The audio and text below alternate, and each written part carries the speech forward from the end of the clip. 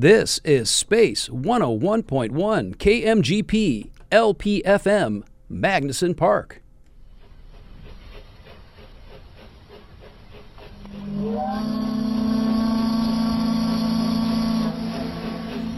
That sound can mean only one thing. That's right.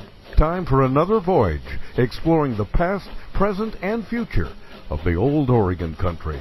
Come aboard and get set to ply the waters of the Pacific Northwest, metaphorical and otherwise, on another thrilling episode of Cascade of History. And now, stumbling out of the cluttered purser's office of the SS Columbia, here's your host, Feliks Banel. It's so nice to see the meters going deep into the red there as the steam whistle on the SS Columbia blows, and Pat Cashman welcomes everyone aboard. Another live broadcast of Cascade of History. I am Feliks Banel. It is Space 101.1 FM, a terrific community radio station. I'm broadcasting live from the old Master-at-Arms quarters at the historic Sandpoint Naval Air Station, better known nowadays as Magnuson Park, here along the shores of historic Lake Washington, right across the water from my hometown of Kirkland, Washington. We're also streaming at space101fm.org. And we are live. We do believe, everyone in the room tonight believes in the power of live and local radio to talk about local history and regional history on Cascade of History. We have a wonderful show for tonight, a bunch of great guests. Later on, we're going to talk to Phil Edlund from the Save Parkland School. I did a couple stories about Parkland School for Cairo Radio for my regular day job, and went down there and saw the school and visited with the people working on it. We're going to hear all about what they've been able to do down there at Parkland, down in Pierce County, and some good news about that project and to trying to preserve this gorgeous community school right along the main highway there, one of the only remaining landmarks in a place that has changed a lot in the last couple decades. So we'll talk to Phil Edlund, who's with that project. We'll also hear from our intrepid roving correspondent, Ken Zick. It's been a while since we've sent Ken out into the field to pester the people at a threatened bowling alley or an endangered theater, or can't remember where else we've sent him around, but I think he's at his non-endangered home tonight, but he was out earlier trying to be live in the field for us, but we're going to hear about the results of what he tried to do and what he was able to do instead. We're also going to hear, do you remember the series we've been doing? How can you forget, of course? We have this vintage audio from 1938. The old radio station KOMO did this Washington at Work program, and they focused on the then brand new 2nd and Pike location of the JCPenney department store. And I don't know. I think we've had 6 installments of our. Maybe I'm sure you remember how last week's installment ended. Just being a mere man here, I wouldn't attempt to describe this department. And I'm wondering if you have one of your young women here who wouldn't mind giving us a description from a woman's standpoint. Well, we do have just that woman, Miss Reynolds.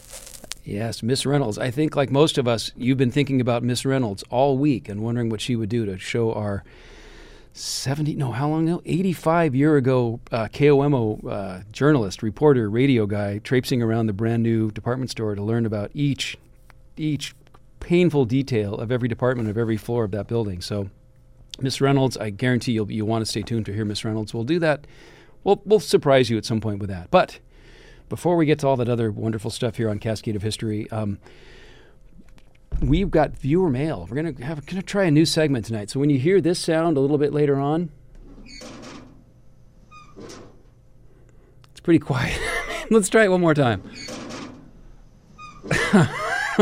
When you hear that noise later, that's a cue that a piece of viewer mail has arrived, and we'll read the mail. Someone who listened very carefully to last week's episode and had some bones to pick with me about it. So we'll get to that at some point during the show. But I want to welcome our first guest here. Let's see. It's Markus Fahrner.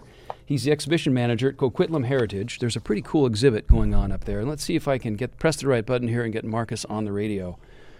Markus Fahrner, can you hear me? Hang on. Let's see. Oh, there we go. Markus, can you hear me? Yes.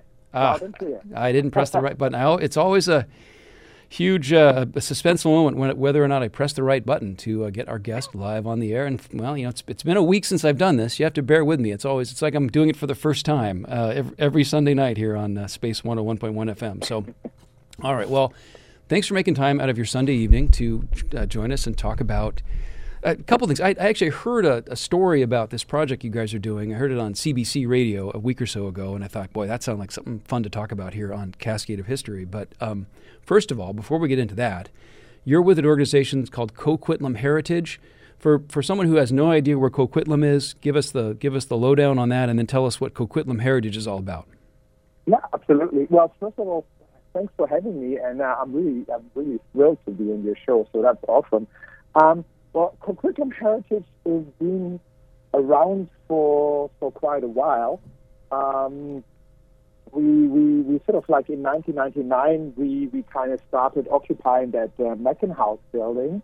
But before I sort of go into it, let me just sort of acknowledge that Coquitlam Heritage is grateful to operate on the traditional, ancestral, and unceded territory of the Coquitlam First Nation, who continue to live on these lands and care for them, along with the waters and all that is above and below them. The lands are also the traditional territories of the Tsleil-Waututh, Coquitlam, and the Catsi First Nation, and we're really grateful that we are able to live on those lands and work there. Magnuson House itself is an old building. It's built in 1909, and it's been the Coquitlam Heritage has been in it since 1999. We're a heritage organization. We're the local museum. And we sort of the custodians, I would say, of Magnuson House, this old house for the managers from the Fraser Mills. We have a little train station next to us, built in 1910, and we have a 1970 caboose. And they all sort of sit in a little square. And in it we have, of course, the Magnuson House, along with this old Edwardian house. But what is really important, I think what sort of really marks Coquitlam Heritage is that, we have this old Edwardian house, and we have a really magnificent collection of all sort of items. We used to be a toy museum at one point, so we have a really cool selection of toys as well. And, wow. But what we're trying to do is, for the longest time, sort of museums are and have been and still are sort of gatekeepers, and we're trying to open up and become like a portal really for community voices, for diverse voices that often have been ignored. And I think that's really sort of is what I think really marks us, and what I realized that's sort of the spirit of our team, that it's for all of us. It's so important to bring those voices to life, and make sure that we realize where we might have been sort of very exclusive and in a way acting as gatekeepers, that we don't do this, and we'll open up and bring all these new voices in, and that's why I think I'm really excited also about the Cornerstone project. Now, I love what you're saying about museums being more accessible, being part of a conversation, and lifting up voices that have been sort of silenced for far too long. I mean, the same is true here south of the border. Social change is moving rapidly at times. Sometimes it goes backwards, sometimes it goes forwards.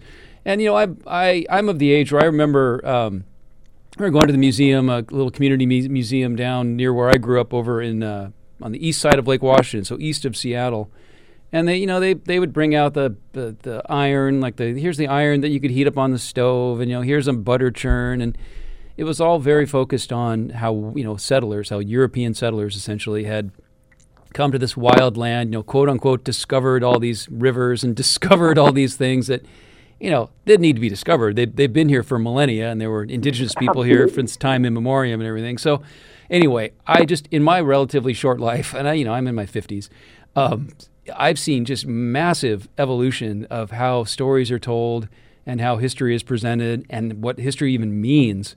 It's so much more, just in the last couple years even, the activist or the really strenuous, that's what we're looking for, sort of really a muscular role of history to sort of wrap its arms around these current issues and try to make up for so many decades or centuries of stories that haven't been told, or the dominant European settler culture that wrote all the books and curated all the exhibits up until like 1995. There's so many more great stories that haven't been told yet, and I'm excited about all these kinds of changes and daylighting all these things that have been sort of just, I don't think it was a malicious thing. I just think it was just a kind of conqueror, great theory, kind of great men of history kind of approach to things that was true all over, North America, certainly. And for people who don't know the geography, give us an idea. Where's Coquitlam in relation to Vancouver, BC? Yeah, so we're sort of Coquitlam sort of is you have is sort of a little bit more to the east. If you sort of imagine you're standing in Vancouver, and then you sort of turn around and you're sort of facing out east as if you're going back to the east coast, and then it's sort of like 30 minutes or 40 minutes in a car out there, and we all form sort of part of that what is called the Tri-Cities, right? So you have where we are, Coquitlam, you have Port Coquitlam, and you have Port Moody. They form sort of like three communities, and of course, then there's like Burnaby in between us and Vancouver, but it's sort of a smaller, what it is referred to sort of the kind of a bedroom kind of community where probably most people commune and go to work in Vancouver. Yeah, and there was a mill there at some point in the 100 years ago or the late 19th century. There was a big mill, and that's really the crucial thing. What kind of brought, I guess, why I'm talking to you, because otherwise we probably would not be here. So they had the Fraser Mill.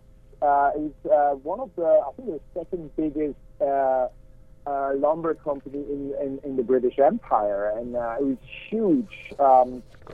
It was founded in 1889, and then later on, sort of, I think in the 70s, it was taken over by a different company, and then it slowly vanished. But it for the longest time, this was it. Like everyone that you would have talked to would have probably, in some form or other, would have worked at the Fraser Mills,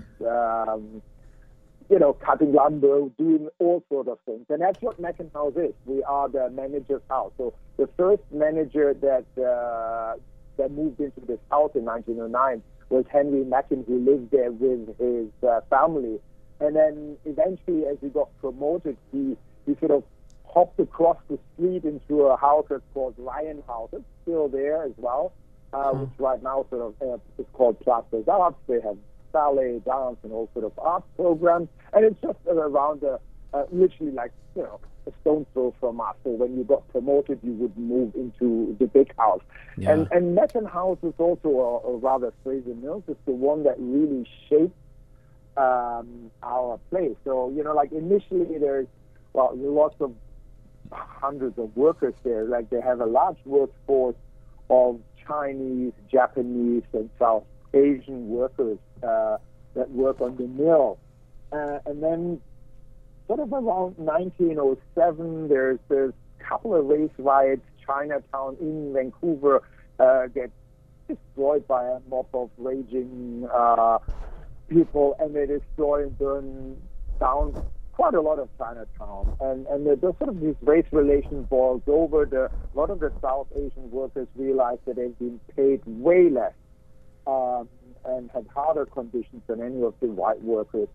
So dealing with this, Fraser Mills decides to throw them all out and, not address the issue at all. They send someone out east, and he brings back, in 1909, French settlers that come and take over the positions that have been emptied. And they build, that's why we have also like a French settlement really nearby, which is called Maillardville, built in a sort of very traditional French style. You have like the Catholic Church in the middle, surrounded by, I think initially there's about 10 or 20 families there, and they settle around there. And so this is really interesting because you see how like that company and the workforce sort of really shape, the settler part of Coquitlam, right? That's cool. That's great. I love this show because I've seen Coquitlam on the map. I've probably driven through Coquitlam before. But just talking to you for the last 10 minutes or so about the history of the mill and about the labor unrest and the different communities brought in, I feel like I know more about Coquitlam than I've ever known before. So I think I'm enjoying myself. I'm really having a good time on this show. I hope hope the listeners are enjoying themselves, because I certainly am. Now this corner store project, that's the new project that's going on right now that I heard about on CBC, and it totally captured my imagination, because I mean, corner stores are all over the world. Every place I've ever been has the equivalent of a corner store. And they're often beloved, and sometimes they're long gone, but the building's still there, and people have fond memories. And so, tell me, what is the corner store project, and where did the idea come from? Yeah, so the idea came originally from one of our city councilors, Steve Kim. He talked about the fact that almost not all, but a whole lot of immigrants, when they come to this country, they end up in opening a corner store. And some of the reasons are not that that's just sort of in their blood and they want to do it, but they come to this country and they often realize that, their university qualifications are not recognized. They need I would say some people refer to it as that, Canadian experience or something, that they feel like employers feel they don't need it, like they've all sort of various hurdles. And so what is open to them is, a corner store, and they open it up. And that sort of was the initial starter of the idea. And then that was a little bit actually before my time even. They sort of kind of, our team was bouncing this idea back and forth.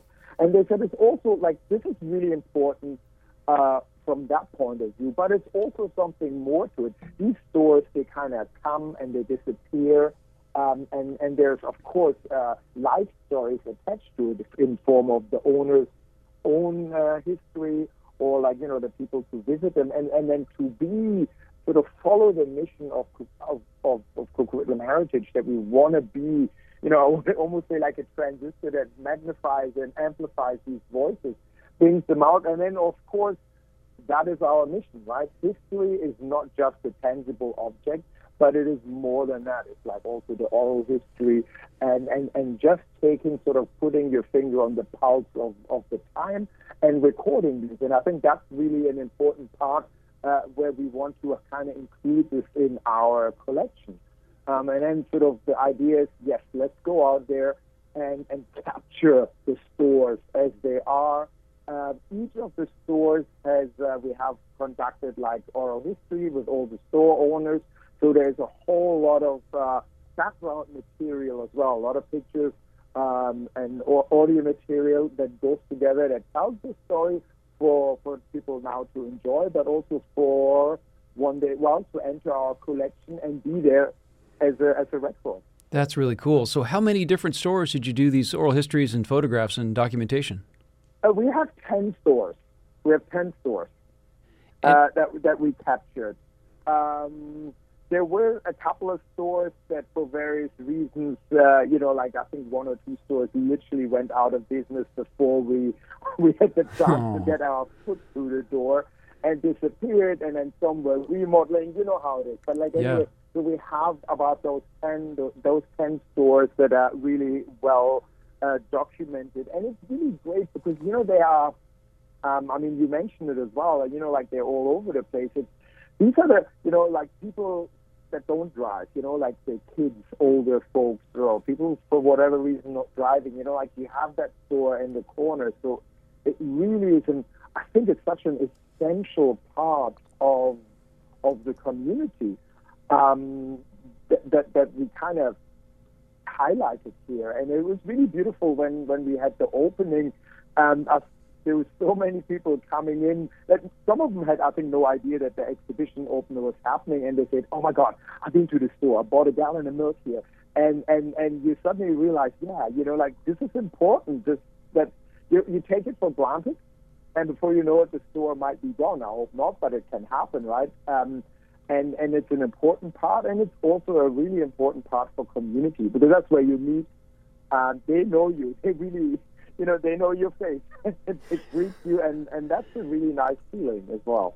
Was of those 10 stores that you profiled, was there one where was there one that was the original store went back like many decades, if not further, and then the owner had been there for a long time, or what was the longest owner that had been in place in those 10 stores? The longest, I think some of these are sort of kind of going back about sort of 10 years or something. So we don't. We have some stores that go really far, but they have actually been changed in between and are no longer there. So there are some stores that go back to the French settlers.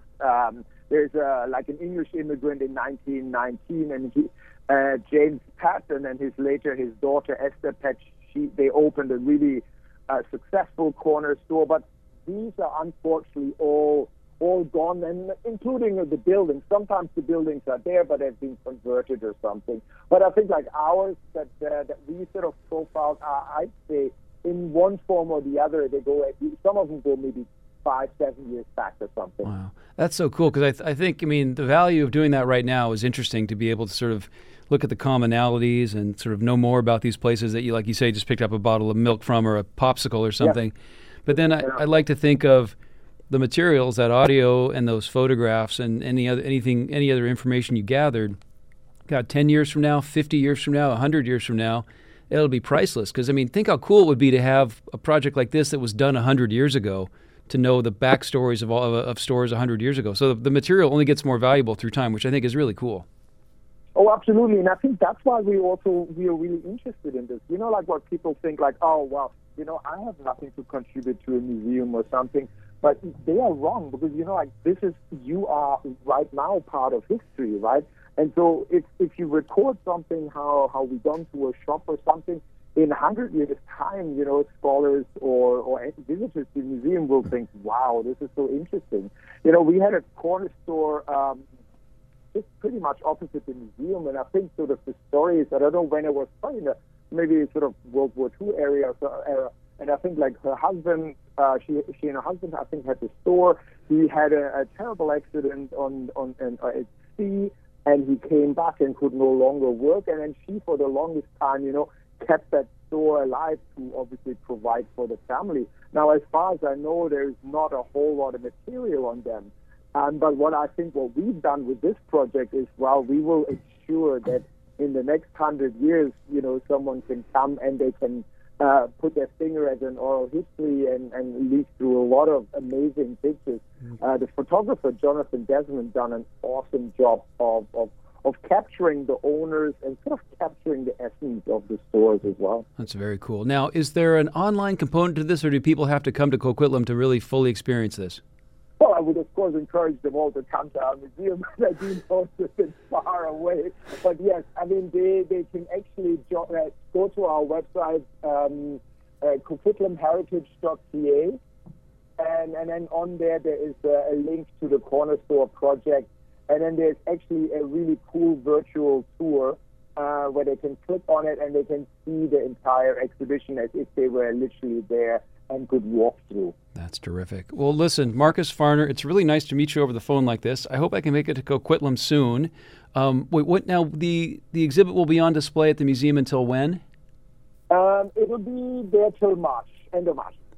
So end of March next year. Oh, what did I say? No. I'm kind of end of. Oh my God. Yes. No, that's till the end of May. End of May. Okay. All right. Well, listen. Keep in touch. If you have other projects coming up, we'd love to hear about them, and I'll put information on the Cascade of History Facebook page, and we'll send people your way. But listen, thanks for taking time on a Sunday evening to chat with us about Coquitlam heritage. Absolutely. It was lovely. Yeah. Listen. Nice talking to you, Markus. Have a good evening. You too. Thank you. Bye-bye. Bye-bye. That's Markus Fahrner, the exhibition manager at Coquitlam Heritage up in Coquitlam, BC. As we do here on Cascade of History, we like to go all over the Northwest, Oregon, Washington, Idaho, British Columbia. We're overdue to visit Idaho, I think, by phone sometimes. So we'll have to see if we can get someone from Idaho on the show for next week. Maybe even someone from Montana, because that kind of counts, like extreme western Montana. Now, I really want to encourage people to send in viewer mail, because I got this great sound effect. Remember this? That's one of those old U.S. Post Office Department mailboxes being opened and closed on the sidewalk. Got an email from Brian Ummel. I hope I'm pronouncing your last name correctly, Brian.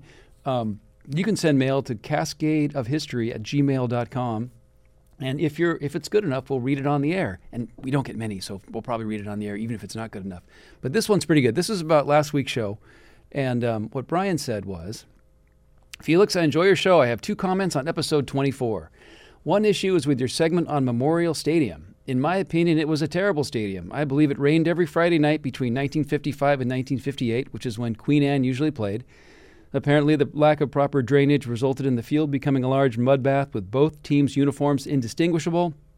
In addition, all the seats were on the north side. Now, I don't know if that's true. So the usual south winds soaked all the spectators. I'm not aware this was ever fixed. I think Brian's being a little facetious there, but I like it. I like the tone. His next comment is a little more serious. He says, in your segment on Viewmaster, where we had Katie Mayer from the Oregon Historical Society talking about a cool Viewmaster mushroom field guide in their collection.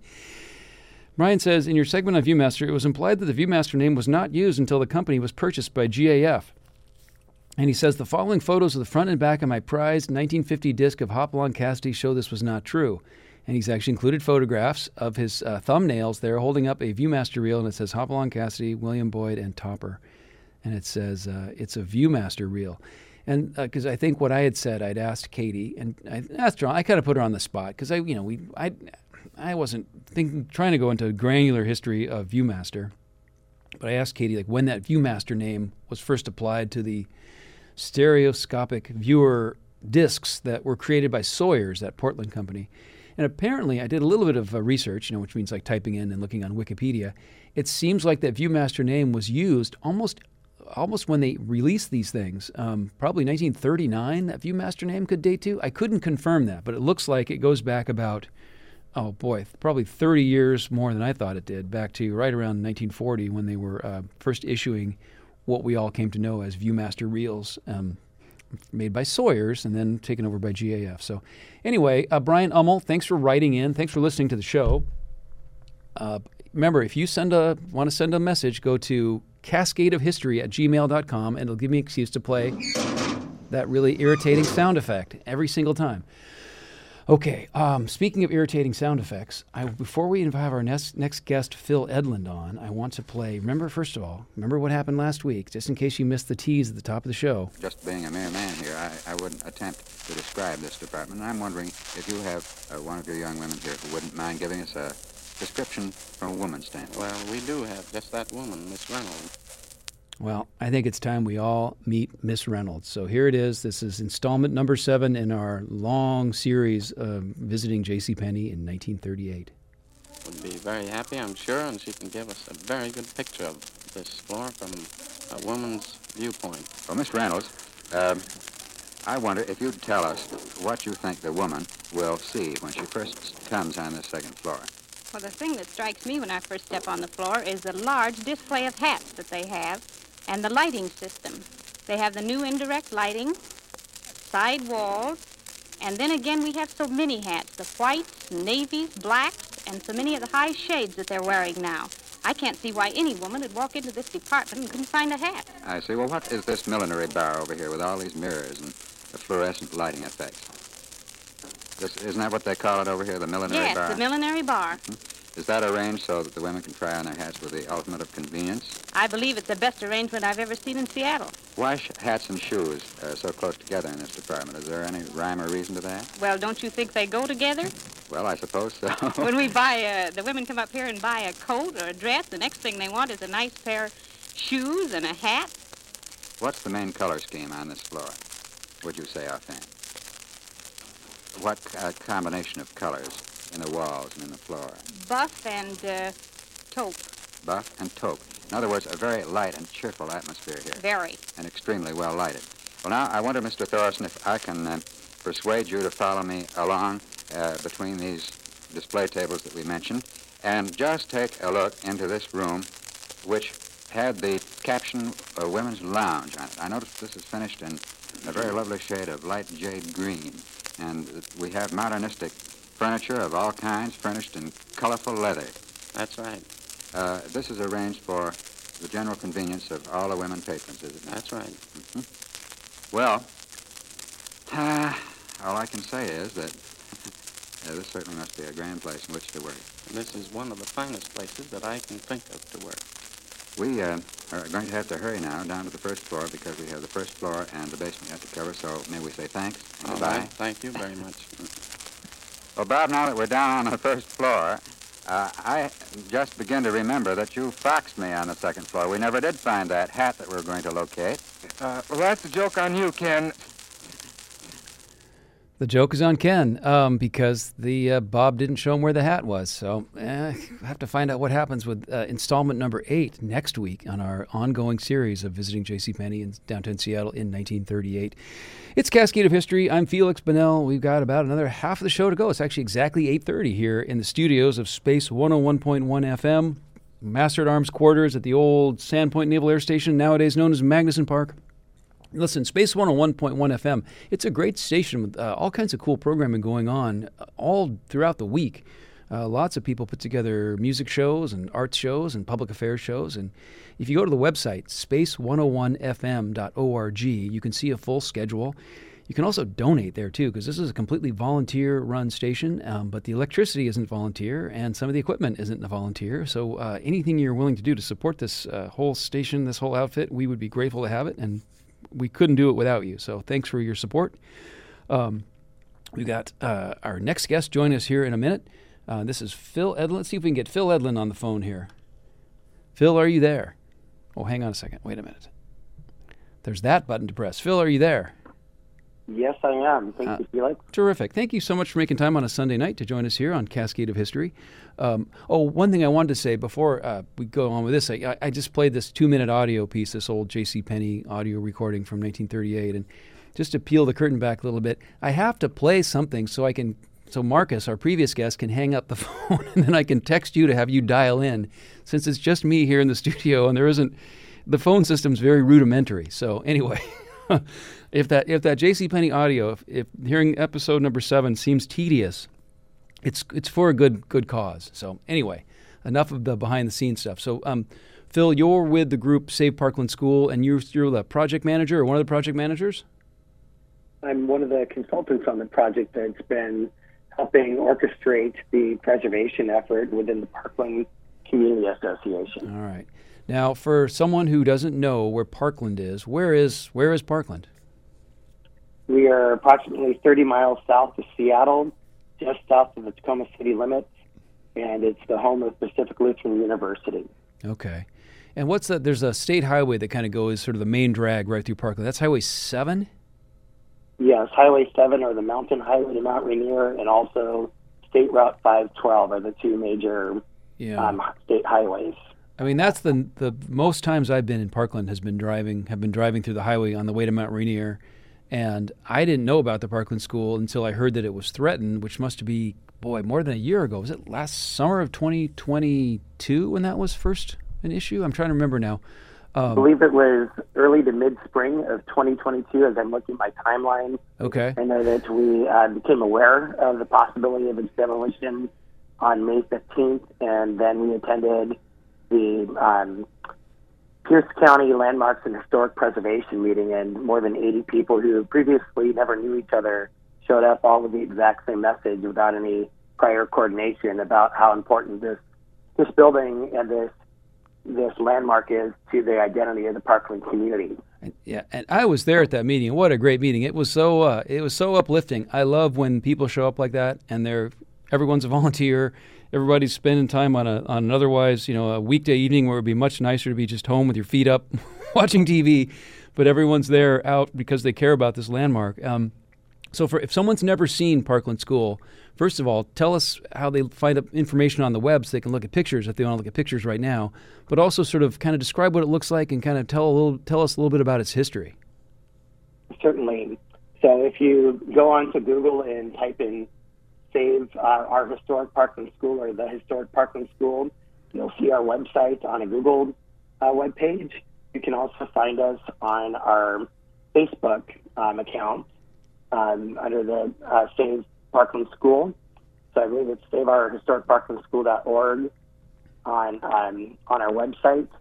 And the school itself is located on the corner of 121st Street South and Highway 7.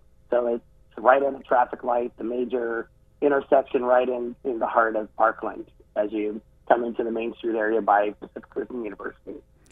And I know there's a big gulf typically between, hey, we got the city or the county or the landmarks board to say that's a landmark and say that we're going to preserve it.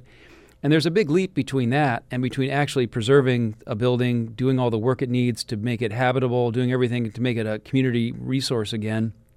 And do I understand you guys have made great strides toward that end?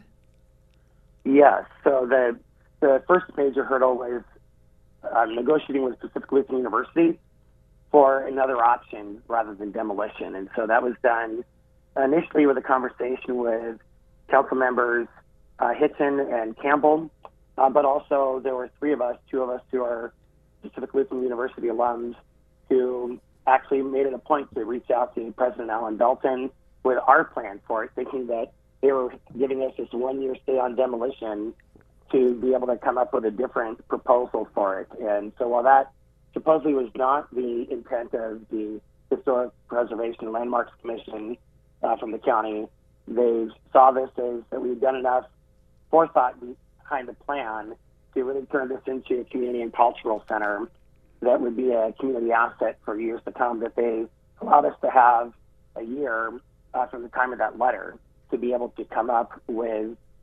a viable option for the building. And so what they were going to do is still develop apartments on the west side of the lot. And in order to do that, they would have to do a boundary lot line adjustment, since the existing lot line between the east and west parcels ran through the middle of the gymnasium, which is one of the few WPA projects from the Great Depression still standing in the area, which people have compared to looking at the gymnasium in the 1990s movie Hoosier. I was in that. Yeah, I was in that gymnasium. I can vouch for that. It's an amazing, unlike anything I know anywhere in the rest of the state, as far as I know. For sure. So it took quite a while for that boundary lot line adjustment to happen. It didn't happen until November 3rd as far as the recording date.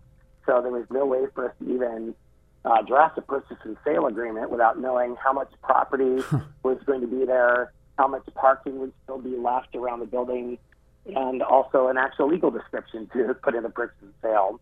And so the offer from PLU was whatever that remaining lot would be that included the school building and gymnasium, that it would be a $2.85 million purchase.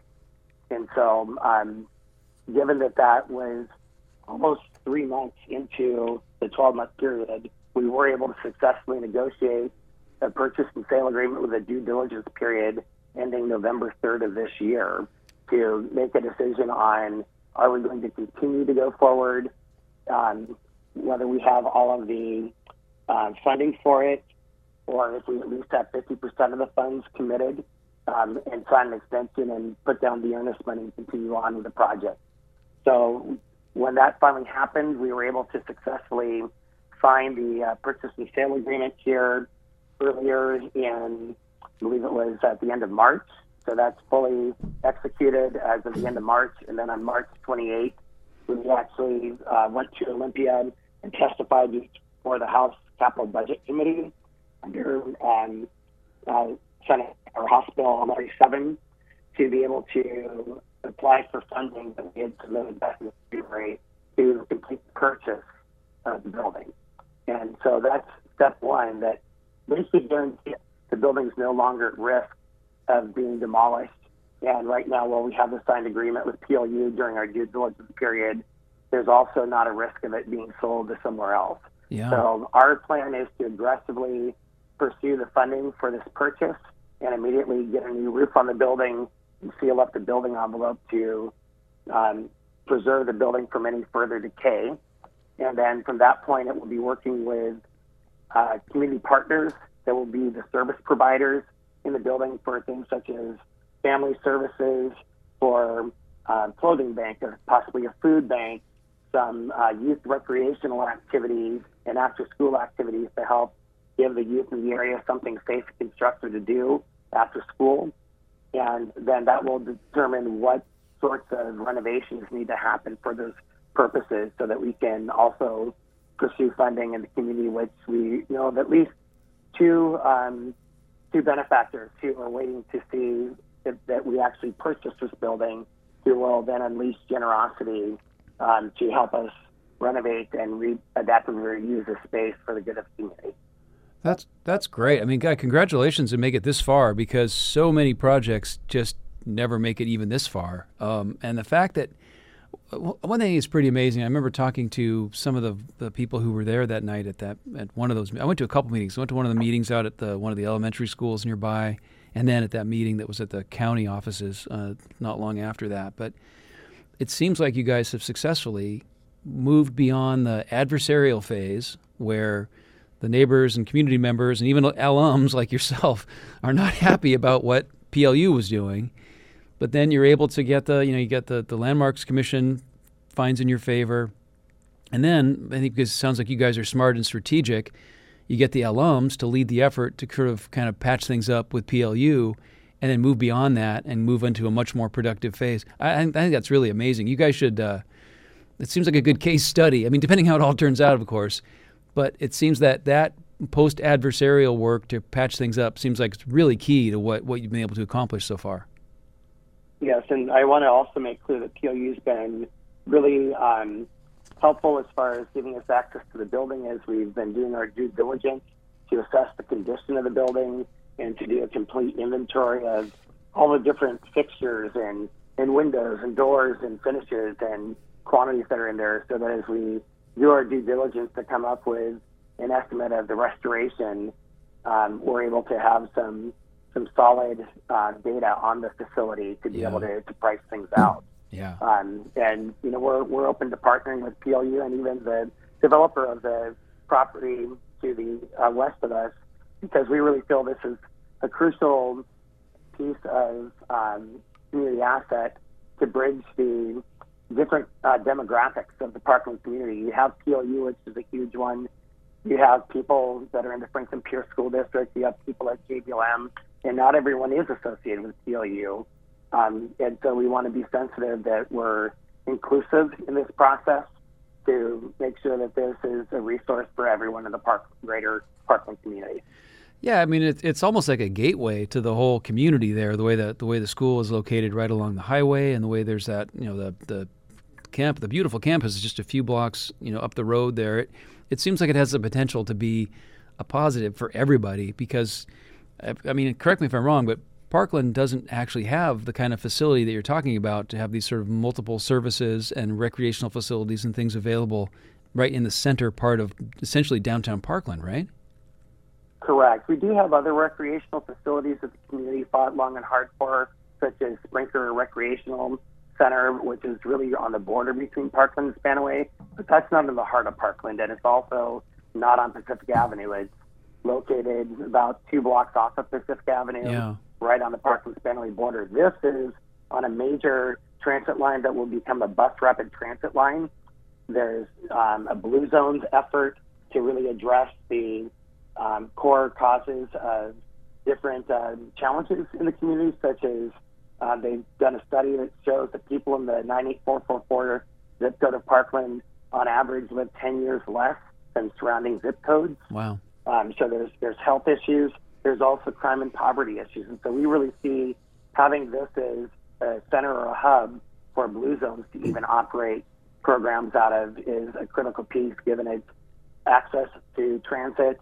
The park and ride that's there, that I understand is going to undergo some redevelopment that will help with parking concerns for all the neighboring properties, but also being accessible to the vast, diverse demographics of the community.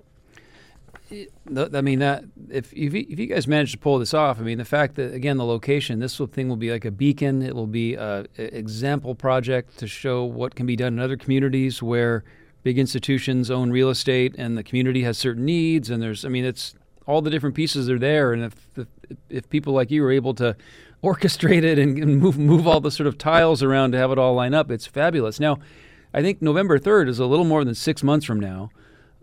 Seems like you guys have a pretty long to-do list. So what's the priority for the next couple months? So our biggest priority, now that we've had our 501c3 officially reinstated as of, I believe, the end of February or beginning of March, and we've cleared the hurdle of having this purchase and sale agreement negotiated, our focus is on community awareness. We are having a fundraising kickoff event on Saturday, March 20th from 12 p.m. noon. May 20th. You think May 20th, I think, right? Yes, May 20th. Okay. Sorry. So that will be at Couth Middle School, which is just on the west side of the TLU Lower Campus, next door to Washington High School. It's kind of where 12th Avenue and I believe 124th Street South meet. And so that will be a time for the community, alumni of Parkland School, and people who support the effort that we're doing. Since we know that Parkland School's been in existence for over 115 years, this will be the 115th celebration of the original part of the school building, and a time for our alumni and supporters who have no longer been in this area but are still very supportive of this effort to come together with the community to help support the effort of purchasing this facility and adaptively using it for a community asset for the next century. Yeah, that's great. Boy, if there's anything I can do to help spread the word, let me know. I should probably do another story on Cairo, maybe in it before that May 20th event. Let's plan on doing something again and for one of my Wednesday morning stories, because the combination of what you guys are doing, all the community support, big institution sort of seeing the community support and changing its mind, and all the need there in Parkland for some facility to house a bunch of different projects and services and recreational opportunities. Boy, I'm excited. I have a good feeling about this, and I hope it all turns out as best as possible. Now, you already mentioned this before when I first asked you, but where can people go to find out more, and how can they best support you guys in your efforts? What's your website address? So the website address is saveparklandschool.org. And so that has the information on the May 20th event. It also has a link to our Facebook, and it also has a link to donate to our cause, the history of how we ended up here, and also how to subscribe to be on our updated email list as we continue to update those at least once a week as new updates happen. And right. We definitely feel we have a lot of momentum and feel that that's a good sign of things to come. Terrific. And we'll put links to everything on the Cascade of History Facebook page and make sure that we share all that contact information, because if people want to get involved or go to that event on May 20th. It is a gorgeous school. The PLU folks took me on a tour of it before one of those meetings, and I got to go up all through the upper floors, and it's very solid. Obviously, it needs some TLC in terms of the roof and things like that, but boy, in terms of something to start with for the kind of project you guys are envisioning, you couldn't have a better building in a better spot and in a better community. So, God, keep us up to date. Keep in touch. Reach out if you need help spreading the word about stuff, because this is the perfect project. This is the project that I love the most, where it's not just some random school out in the middle of nowhere that a tiny group of people want to save for their own sort of nostalgic reasons. This is about tomorrow and the next day and the future. This isn't just about a cool old school, though it plays a big role in it. So anyway, congratulations on how far you guys have come so far, and good luck on the next 6 months ahead, okay? Thank you much. All right, thanks, Phil Edlund, for joining us on Cascade of History. Have a good night. You too. Bye. That's Phil Edlund. He's project consultant for Save Parkland School. We will put all that information on the Cascade of History Facebook page. If you haven't liked the Facebook page yet, now is a good time to do that, because we do post little things all throughout the week. We'll post little updates about stuff and links to interesting stories and sometimes previews about stuff that we're going to do. Let's see. I am going to play, in the news in the last week or so, this notion that one of the whales captured in Puget Sound 50 years ago, Lolita Tokate, might be released or might be brought back to be released in native waters. So it made me think about Namu, and I wanted to play one of the old Namu songs, and we'll play that while we get Ken Zick on the line, our roving intrepid correspondent, on Cascade of History.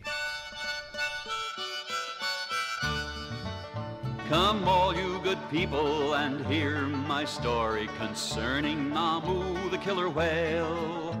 I'll tell you some things that are bloody and gory, and thereby hangs a tale. Live and let nature be your teacher. Respect the life of your fellow creature. Live and let live whatever you do, and always remember the killer whale Namu. It happened one time in the northwest waters. Two fishermen some whales they spied. They shot one whale, a 6-ton female. She swam to the shore and she died. Her mate swam behind her, trying to find her, and oh how he cried and he mourned, until Hank Donner, he happened upon her, and upon her mate so forlorn. Live and let nature be your teacher. Respect the life of your fellow creature. Live and let live whatever you do, and always remember the killer whale Namu. Big Joe and Bert, they both tried to herd Namu, the giant of the sea. But Hank grabbed Bert's rifle, said, boys, don't you trifle. This whale and this cove are for me. So Hank placed a net in the water so wet, and the townsfolk were scared through and through. But little Liza Rand lent Hank a helping hand, and they both made friends with Namu.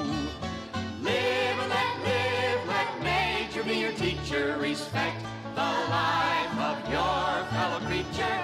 Live and let live whatever you do, and always remember the killer whale Namu. But soon there begun that big salmon run, and Big Joe took after Namu. But before Joe could kill Namu, he did spill Big Joe and his boat in the blue. But Namu, he did save Big Joe from the waves, and the whale heard the great ocean call. Then everybody knew that the killer whale Namu, he wasn't a killer at all. Live and let nature be your teacher. Respect the life of your fellow creature.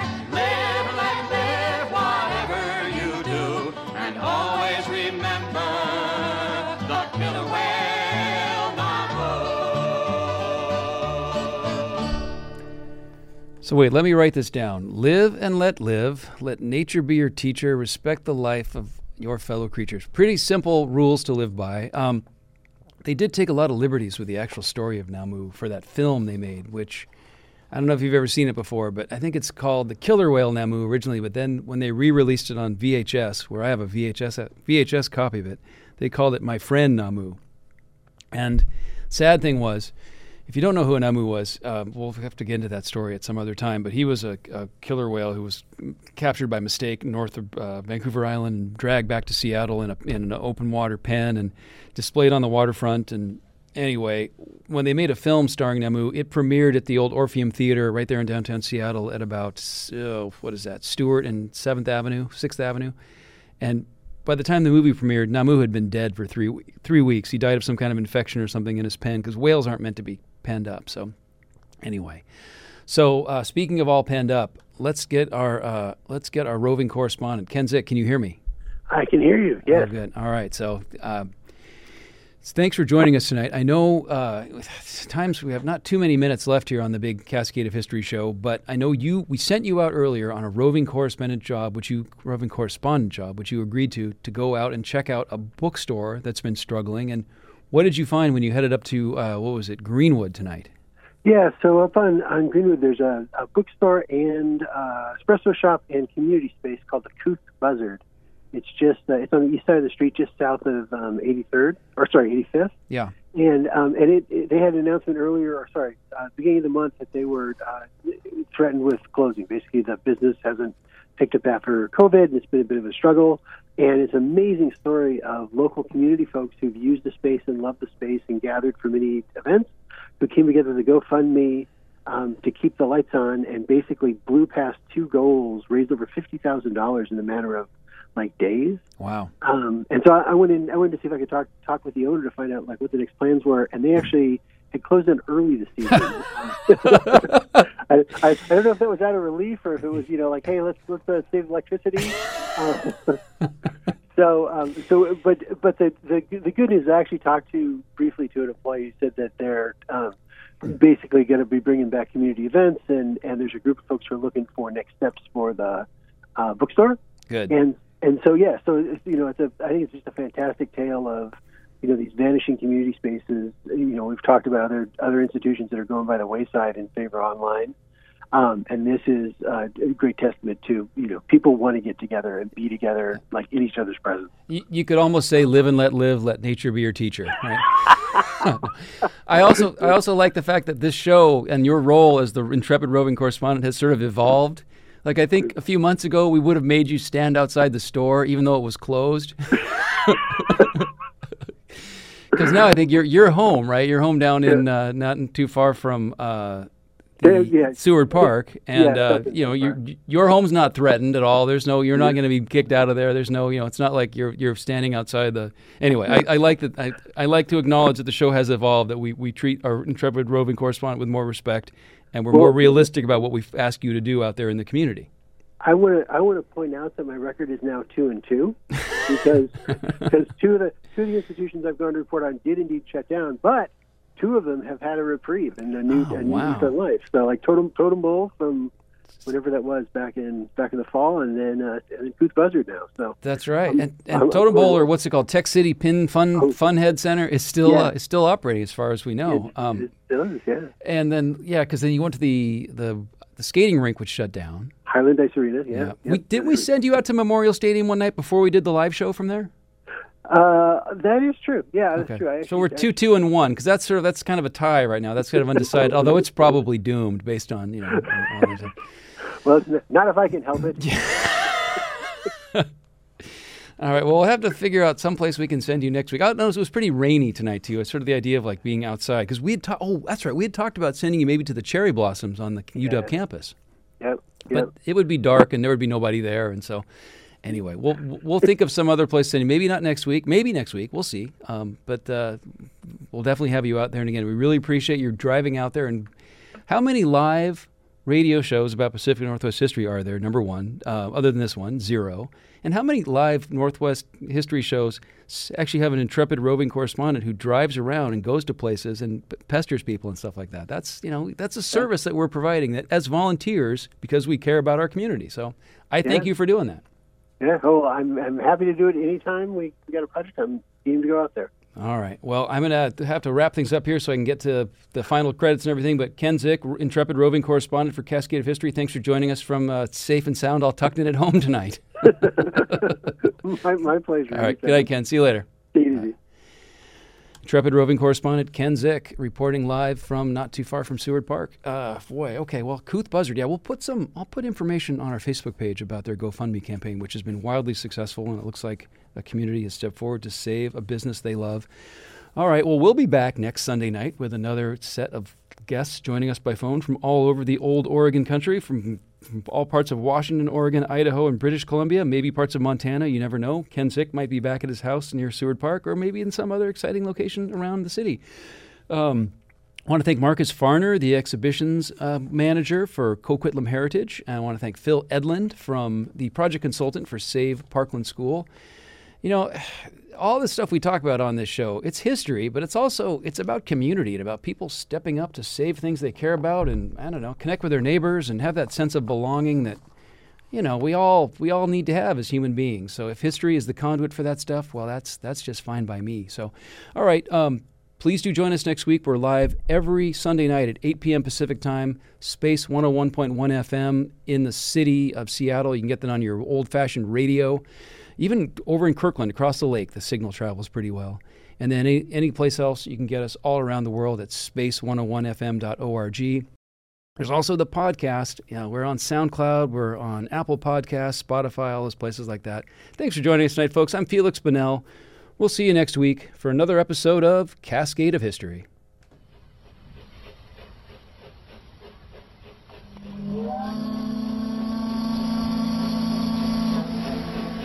That sound means the steamer Columbia has reached the end of another thrilling voyage around the Pacific Northwest. Be careful as you go ashore. Watch it, watch it. That's a slippery spot there. Oh, I'll bet that hurt. When that whistle blows once again, be sure to meet us at the landing and be ready to climb aboard a little more carefully next time for Cascade of History. Cascade of History is produced in Seattle by Feliks Banel.